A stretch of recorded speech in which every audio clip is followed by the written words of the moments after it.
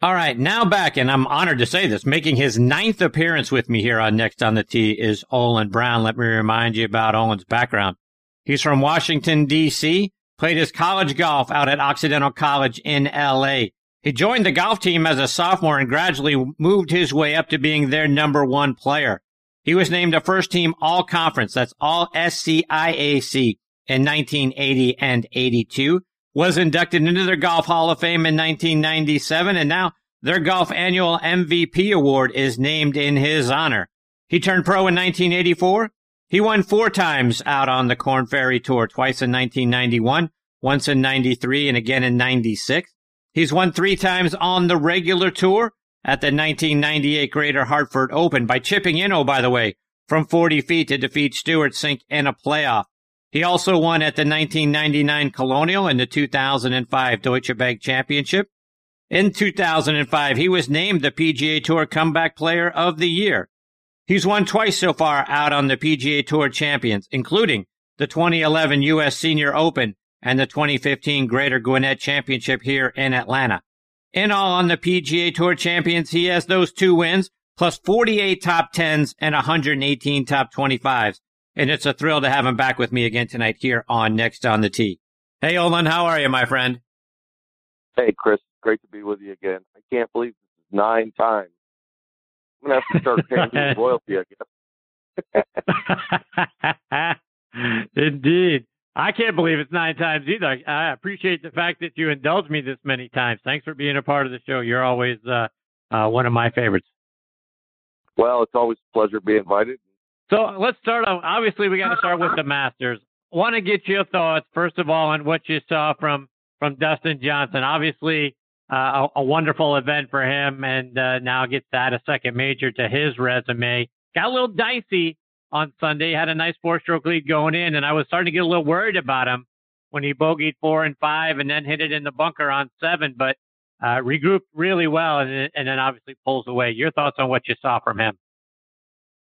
The taste of greatness is when somebody makes something look easy. And to your point about things got a little bit tight, he started the day with a 4-shot lead, and it was pretty apparent that he was likely going to be the winner.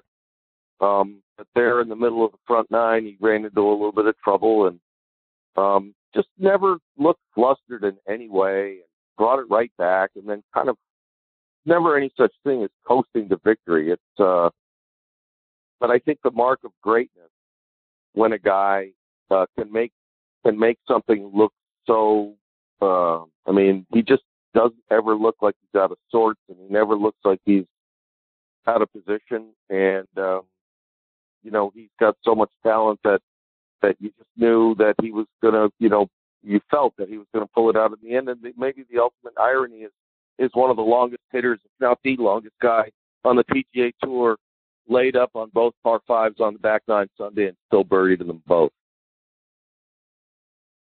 So let's talk a little bit. You mentioned greatness, right? And when you think of that, obviously we think of Tiger Woods now, and Hal Sutton tweeted this out, and I thought it was spot on. I think Tiger taught all of us something, particularly junior players, by what happened to him on 12. The guy goes out and puts 3 balls in the water, makes a 10, and then comes right back, birdies 13, and then 5 out of his last 6 holes. To me, that says something, because I think a lot of us would have, at least I know I would have, gone straight in the tank after that, been frustrated, been mad, and just sort of mailed it in for the last several holes. And that guy doesn't. He comes back and plays that way. I want to get your thoughts on what you saw from Tiger after the 10. So you're right. Greatness is a term that's bandied about, and true greatness is identifiable as historic in one way or another. And Tiger continues to amaze. 43 years old, and he's just, to my mind, the ultimate competitor. He never ever mails it in. I've never seen him do anything half cooked on the golf course. And it really is a testament to how hard the game is and what it extracts out of individuals at the highest level of competition. That a guy like that, who is inarguably the greatest player of his generation, and in the conversation as one of the two greatest of all time, and that's indisputable, just in terms of their record. The fact that this guy refuses to relinquish anything to the game, and he may not ride it out and be on top every single time, but he's not going to cheat anybody in terms of his effort. Oh, and you mentioned, DJ is one of the longest hitters for sure. Another guy who's a long hitter, Bryson DeChambeau. The talk heading into the tournament was how Bryson was going to, kind of quote unquote break Augusta National. He's going to go in there and goodness knows what score he was going to shoot because he had nothing longer than a 7-iron, according to Sandy Lyle in a practice round that they played. Nothing longer than 7-iron into any hole out there. And then that certainly doesn't come to pass. Wanted to get your thoughts on Bryson and then what you saw from him this weekend as well. Well, the truth is, to answer your second question first, we didn't get to see much of Bryson because he was never one of the protagonists of the week. He was the story going in. And what he's been doing, altering his body and trying to fully assault the distance metric on the PGA Tour, he has been the topic of conversation virtually every week, and he's demonstrated remarkable success this year.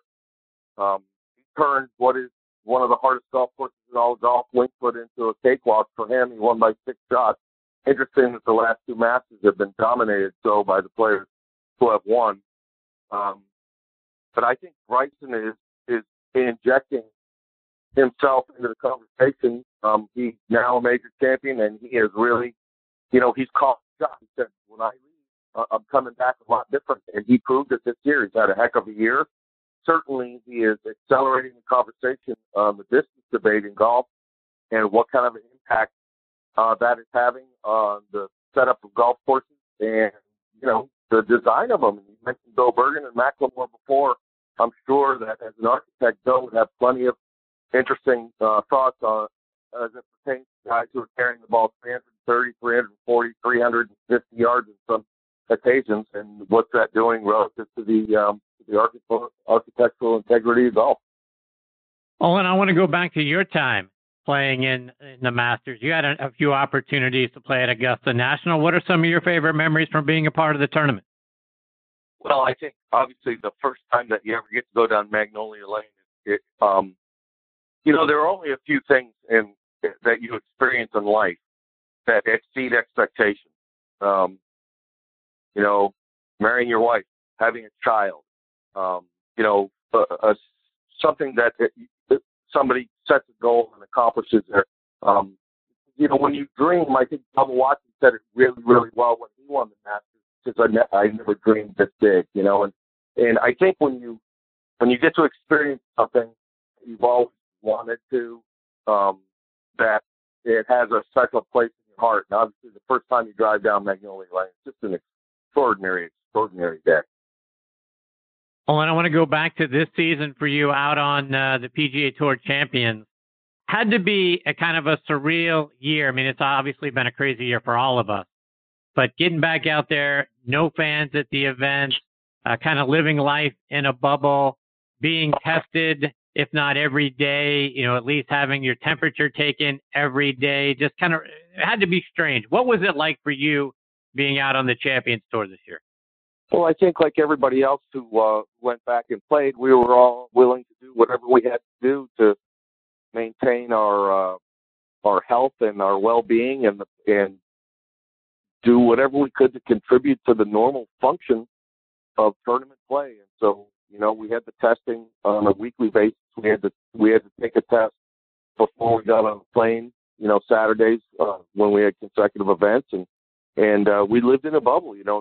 People didn't patronize restaurants. We didn't go to movies. We stayed kind of to ourselves and separated ourselves. Once we got inside the gates, we were, there were no fans. There were a handful of volunteers, fewer than ever before, and tournament staff and the whole thing. So, I think the PGA Tour Champions of Korn Ferry, they did a remarkable job getting us playing at all. I think golf is one of those kinds of games and an environment where, social distancing is achievable. we're outdoors by and large. That seems to have less of an impact on transmission and so forth. So, I think golf actually held itself to a pretty high standard, and we managed to get almost all the way there. So I'm looking forward to 2021, and our schedule is going to be released here shortly, and hopefully that we can get back to some semblance of normalcy. I think that every day that goes by, there's more and more information on what this crazy disease or virus, how it can be managed and how we can better handle it. And hopefully we can get back to, like I said, some sense of normalcy and get back to life. A couple of weeks ago at the Timber Tech Championship, you had the opportunity to have your son, Olin Browne Jr., on the bag. What was that like for you guys? Well, he actually worked for me the last 3 weeks of the year. My caddy of 6 years, Sandy Armour, great guy, got an opportunity to go to work for Darren Clark, and it paid off for both of them. They happened to win Timber Tech, which was great. I mean, couldn't be happier for either one of those guys. Both of them great guys, hardworking, and Darren's going to have a long, very fruitful career on the PGA Tour Champions. But I had the great opportunity. My son, his tournament schedule was over for the year, and so he came out to work for me for a couple of weeks. And he's my firstborn, and he's just a great guy to be around and a lot of fun. And you know what? For anybody who has kids, they know exactly what it's like for a parent to be able to spend quality time like that with a child, son or daughter. And, I wouldn't trade it for anything. When he looks ahead to 21, do you know what his plans are? Yeah, he's going to be trying to qualify for Korn Ferry stuff and playing wherever he can play. He's on the outside looking in, but, he's working hard. We're out at Pebble Beach for the TaylorMade tournament. We've come out. We've been invited, both of us, to play out here, which is terrific. And we played a practice round at Spanish Bay today in about a 35-mile-an-hour wind. So, we've got, this is our last event of the year, and so we'll wrap that up and head back, have Thanksgiving with everybody, and kind of gear down for the holiday season and get ready for next year. Is there a downtime for you now? I mean, when this event is over, is it sort of rest and recovery for your body, or you hit in the gym and just keep hitting golf balls until they tell you here's where the next tournament's going to be, whether that's in January or whenever? Yeah, we'll slow down a little bit, let the little aches and pains try and let those go away for a couple of weeks, and figure out when we start up next year. The gym thing is a drive-by for me. I kind of look out the passenger side of the car when I see the gym trying to keep moving. I'm not a huge fan of that whole thing, and it's to my detriment. But I also, I'm not causing myself any unnecessary aches and pains either. But I like the casual nature of a long walk spoiled, Mark Twain called it, as it pertains to golf. And we'll just take it easy and rest up and get cleared up mentally, refreshed, and ready to go when the season starts up. Well, when you're 61 years young, seeing a guy like Bernhard Langer at 63, not only still winning out on the Champions Tour, but making the cut at the Masters this past weekend, oh, by the way. And then, guys like Tom Kite at age 70 still out there at it. Hale Irwin making appearances at 75 out on the Champions Tour. He's still playing. Is that inspirational for you to not only say, you know what, I can still compete out here, but look at these guys. I can still probably win out here. Well, greatest Champions Tour players in our history. You got Hale Irwin, who's won 45 events, and is in the Hall of Fame, and you got Bernhard Langer, who's trying to chase him down, and is the most thoroughly detailed person I've ever been around. He's ultra fit, ultra competitive. He loves the idea of getting his game ready to return to Augusta National, and he acquitted himself nicely. And to no one's surprise, he made the cut and he finished strongly. For a guy who's 63 years old on that golf course, which was absolutely soaking wet, played extra long. For him to perform at that level, I'm sure gives all of us aged guys a little bit of hope and optimism looking forward. But I cannot speak to the greatness of both of those guys enough. They're both incredible competitors. They are really enjoyable people to be around, and their records are just extraordinary. Oh, and a few weeks ago, you retweeted a story from the PGA of America about Tim Rosefort being named an honorary member of the PGA. And Tim is the bar, as far as I'm concerned, about reporting, particularly with respect to the game of golf. He's as good as it gets. And for those folks who don't know, Tim retired due to early onset of Alzheimer's. Talk about your relationship with Tim over the years. Well, like anybody who's played golf at any level, professional level, I've known Tim for a long while. Tim is one of those guys, as you say, he's the benchmark for golf. He was the hardest working guy in the business. He was a guy who would ask a question and then give the exact representation of what was said, without any equivocation, whether or not he agreed with the answer, or he never had an agenda, never brought an agenda to the conversation. I think Tim Rosefort had the utmost respect from everybody. And he wasn't just a guy who reported on golf. He loved golf. I mean, we used to play at the club quite often. We'd go out and play 9 holes when he had time, and he was working so hard that he very rarely was able to get out, get away, come up and hit the balls or whatever. But, you know, he was just as inquisitive about how to play the game as he was about reporting what was happening in the game. And, you know, what he's going through as a young man, I mean, he's in his mid-60s. That's awfully young to be struggling with this kind of problem. You know, should give us all a little bit of pause. And I know that I speak for all of my peers out on the PGA Tour champions and everybody who has met him along the way, that we all wish him nothing but the best and hope that, you know, this thing is more and more manageable as days go by, even though, you know, these kinds of things tend to cause, you know, a lot of internal strife, consternation, and so forth. It's just a sad thing, you know. I mean, here's a guy who used his mind his entire career. I mean, really used his mind. I mean, he was a beautiful writer, and he had a great approach to things. He developed great relationships with all the people, tip to toe and everywhere around. And testimony to that is the PGA of America extended him honorary membership. It's a terrific honor and well deserved. And you know, everybody loved him, and we all wish him the very best. Amen to that. Olin, just a couple more before I let you go. And as I was looking back over your career, I looked at 2015 when you went back to Inverness for the first time since your U.S. Senior Open Championship victory there in 2011. And you did a clinic for the First Tee of Erie. Talk about your involvement with the First Tee, and then I saw you hold out for Eagle to win the exhibition match that got played that day there. It was really good to be invited back. Alan Fidel put that together, and I went back and I met some of the young kids involved with the First Tee. Among them was a young man named Will Grammer, who was about to attend Ohio State, and he graduated, and he's still professional. And I run into him every now and then when I'm out on Corn Ferry with my son Olin, or I just see him in passing.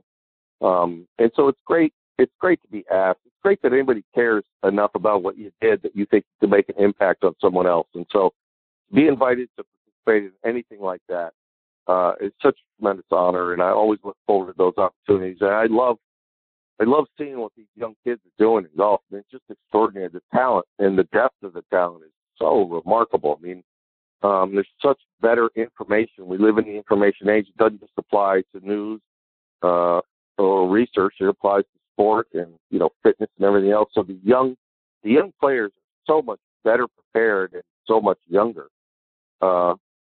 That they're really they're committing an assault on the game, you know, whereas guys would have to go through junior golf and then college golf, and then they, you know, trundle around Asia or European Tour before they get to the PGA Tour. Then they spend a few years getting their legs under them.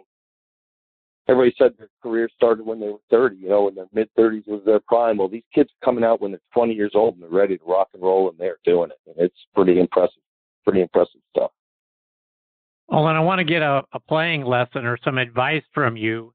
I saw a video where you talked about how, in order to improve your game, you should start at the hole and work your way backwards. And I think a lot of us amateurs, we're the opposite direction. We think chicks dig the long ball, so we're out there, hammering drivers on the driving range, thinking that's where we're going to save ourselves strokes when it's probably the opposite way. Talk about why we should start at the hole and work our way backwards.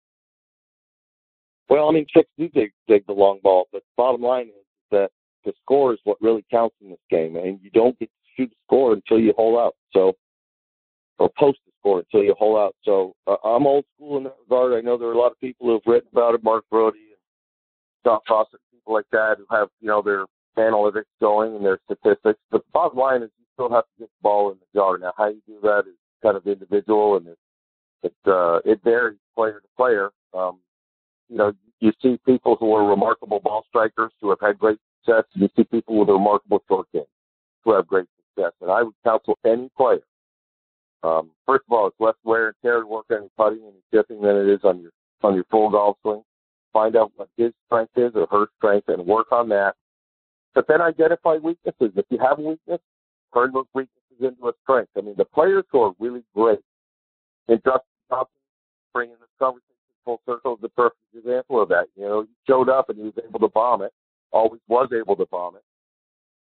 And what really made him the greatest player on tour right now, a two-time major champion and the number one ranked player in the world, is his dedication to his short game and his wedge play. And now Dustin Johnson and proof is in the pudding. On 13, he had to lay up and he wedged it close and made the putt. And on 15, he had to lay up and he wedged it close and made the putt. The last week in Augusta. So here's a guy who doesn't have any weaknesses in his game. His arsenal is tip to toe. He drives it long and straight. He's a brilliant iron player. He has great distance control with his short clubs, and his short game has really improved. His putting is remarkable. So I don't see Dustin Johnson going away anytime soon. And you see guys rise and fall to number one. You've seen lots of guys get to number one and then back off number 2, 3, 4, 5, 6, 7, 8, 9. You haven't seen a lot of those guys get to number one, fall back, get back to number one, fall back, get back to number one. DJ may be the only guy who's done it for with any consistency. So here's a guy in his mid-30s who has every bag in his set in a long while. Is maintained, and as long as everything is tidy in his life, I think he'll be a force for a long while. Olin, what happened to my favorite online DJ? At Olin Browne on Twitter. Every day I used to go out there to find out what the song of the day was. You sort of disappeared on me. I did. I did it for about 3 years, Chris. And the truth is, I started repeating songs so often, I got kind of tired of it. Now, to your point, I've had a number of people start asking me that question. People who come out and watch and go, "Hey, when are we going to get song of the day again?" And what kind of things that maybe it comes back. And I certainly look to do it, but there were some mornings where I'd spend 20 minutes trying to find an appropriate song, and I really got tired of it. But I'm getting, like you say, getting more and more requests, and you never know, might pop back into gear here. Oh, and before I let you go, remind our listeners how they can stay up to date with all the great things you're doing and follow you online and on social media. Yeah, I'm on Twitter at Olin Browne, and that's pretty much all the social media I do. I don't do Facebook, and I got an Instagram page, but I'm never on it. But follow us all on the J Tour Champions. We've got a great group of guys out there, and it's really good golf. And the guys out there are really approachable too. You reach out on Twitter and you want to talk to one of us, you get a response, good, bad, or indifferent. You may not like what you hear, but you may as well. So just follow golf, support the game. Let's all get out and play. Greatest game I've ever played, greatest game I've ever been associated with. I had the chance to interact with guys like you. I mean, how much better can golf be? It's just a terrific, terrific place. Agreed. Olin, I can't thank you enough for taking time out of your busy schedule to come back and be a part of the show. I'm already looking to visit number 10. Hopefully that's very soon. In between now and then, stay safe, my friend. And you as well. Give the Weaves when he comes on. And First thing you should say to him is, "Hey, man." He'll know what it means. All right. I'll do that. Take care, Olin. Happy holidays to you and your family. We'll catch up soon. Right back at you. Be well. See you, Olin. That's the great Olin Browne. And folks, he's a great follow on Twitter at Olin Browne. And if you're not sure, the spelling of his last name has an E on the end, so Browne. But Olin Browne is as you can tell, again, 9 times on the show, a great human being, a great player, and a great steward of the game. So when you get all of those things wrapped together, you're going to have a special segment. And just like tonight, the 8 previous ones were just as wonderful as the one that we just had. So looking forward to catching up with Olin really soon. And like I say, give him a follow on Twitter. Hopefully we get that song of the day back. He was fantastic. That's one of the first things I would do every morning is go on Twitter and look up his account to see what the song of the day was going to be for that day.